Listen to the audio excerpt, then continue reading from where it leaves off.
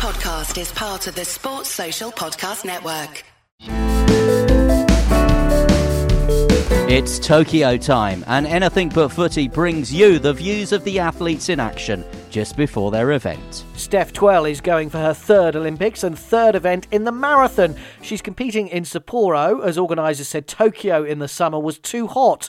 The women's marathon begins at 11 o'clock Friday night. It's a wonderful experience to know that after the 18 months we've had as a country, that we'll be uniting as a team together, and that all of the hard work that we've been training for can now come to fruition in a fabulous celebration and event.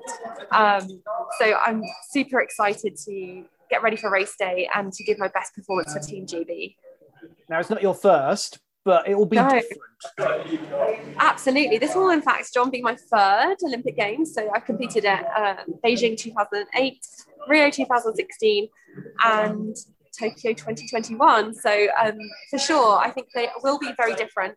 I was very young at my first one in Beijing, and now I think I'm taking a bit more, a bit more wisdom, hopefully, a bit more experience into this Games. But, you know, there are differences. I was competing in 1500 and the 5K, my previous Games. Here I'll be competing in a marathon. So in certain ways that will still be a very new event to me. But I'm hoping the continuity of, you know, the inspiration from the team will still be there. And yeah, I think it will be a great event that will go ahead and happen. Absolutely.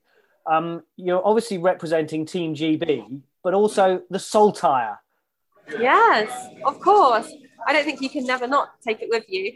I'm really happy to be representing Great Britain. And for me, my family, my connections are Scottish. So I'm really happy I'm proud to share with others my heritage. And I think that's really important. I am based down south because I was from a military family, so we moved around a lot.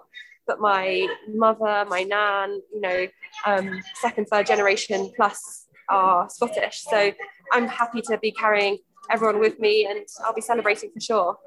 How tough is it going to be weather-wise out there, Steph? Good question, John. I think it's definitely going to be the toughest Olympic conditions I've come up against. However, I have been lucky enough to compete at Doha.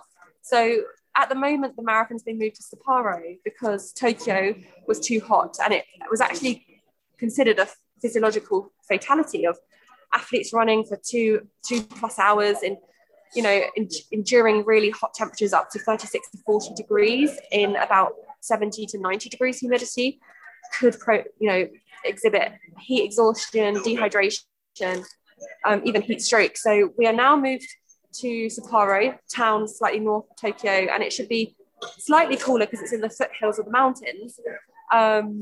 However, it will still be about 21 to 26 on the day, I believe, which is still pretty toasty for a marathon.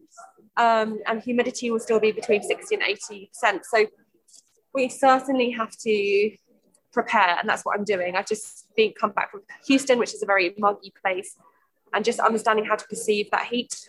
And luckily we've been blessed down here with a bit of sunshine this week before we head off to France and train with British athletics out there in the mountains again. And my final question, and my athletics fan question, what do you make of the whole debate about shoes? I don't really understand it, and I'm a bit like, well, you know, records are there to be broken. What is your take as an athlete? It's really hard. I think I want to be on the progressive side of sport, and I feel very much like I want to move forward with technology. I believe we are assisted as athletes with the new technology in the shoes. I do believe it makes a difference. I would say that probably more so the foam for the longer distances. And so I work with New Balance, and I think I can definitely see the adaptations that they've made to their models to help athletes be more efficient.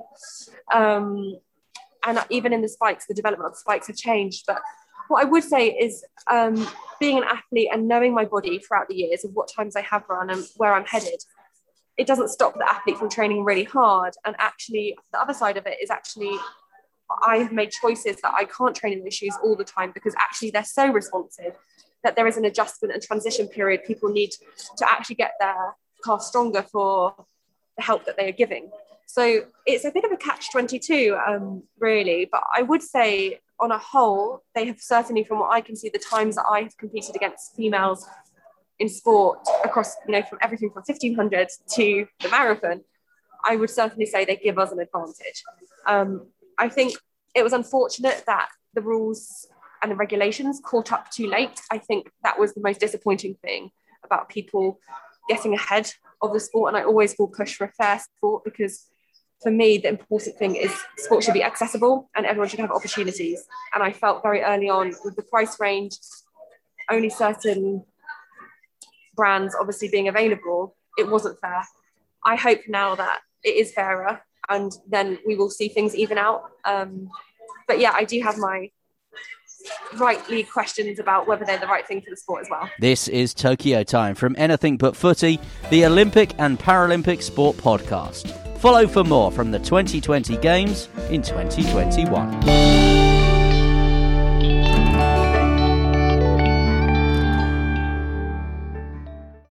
Sports Social Podcast Network.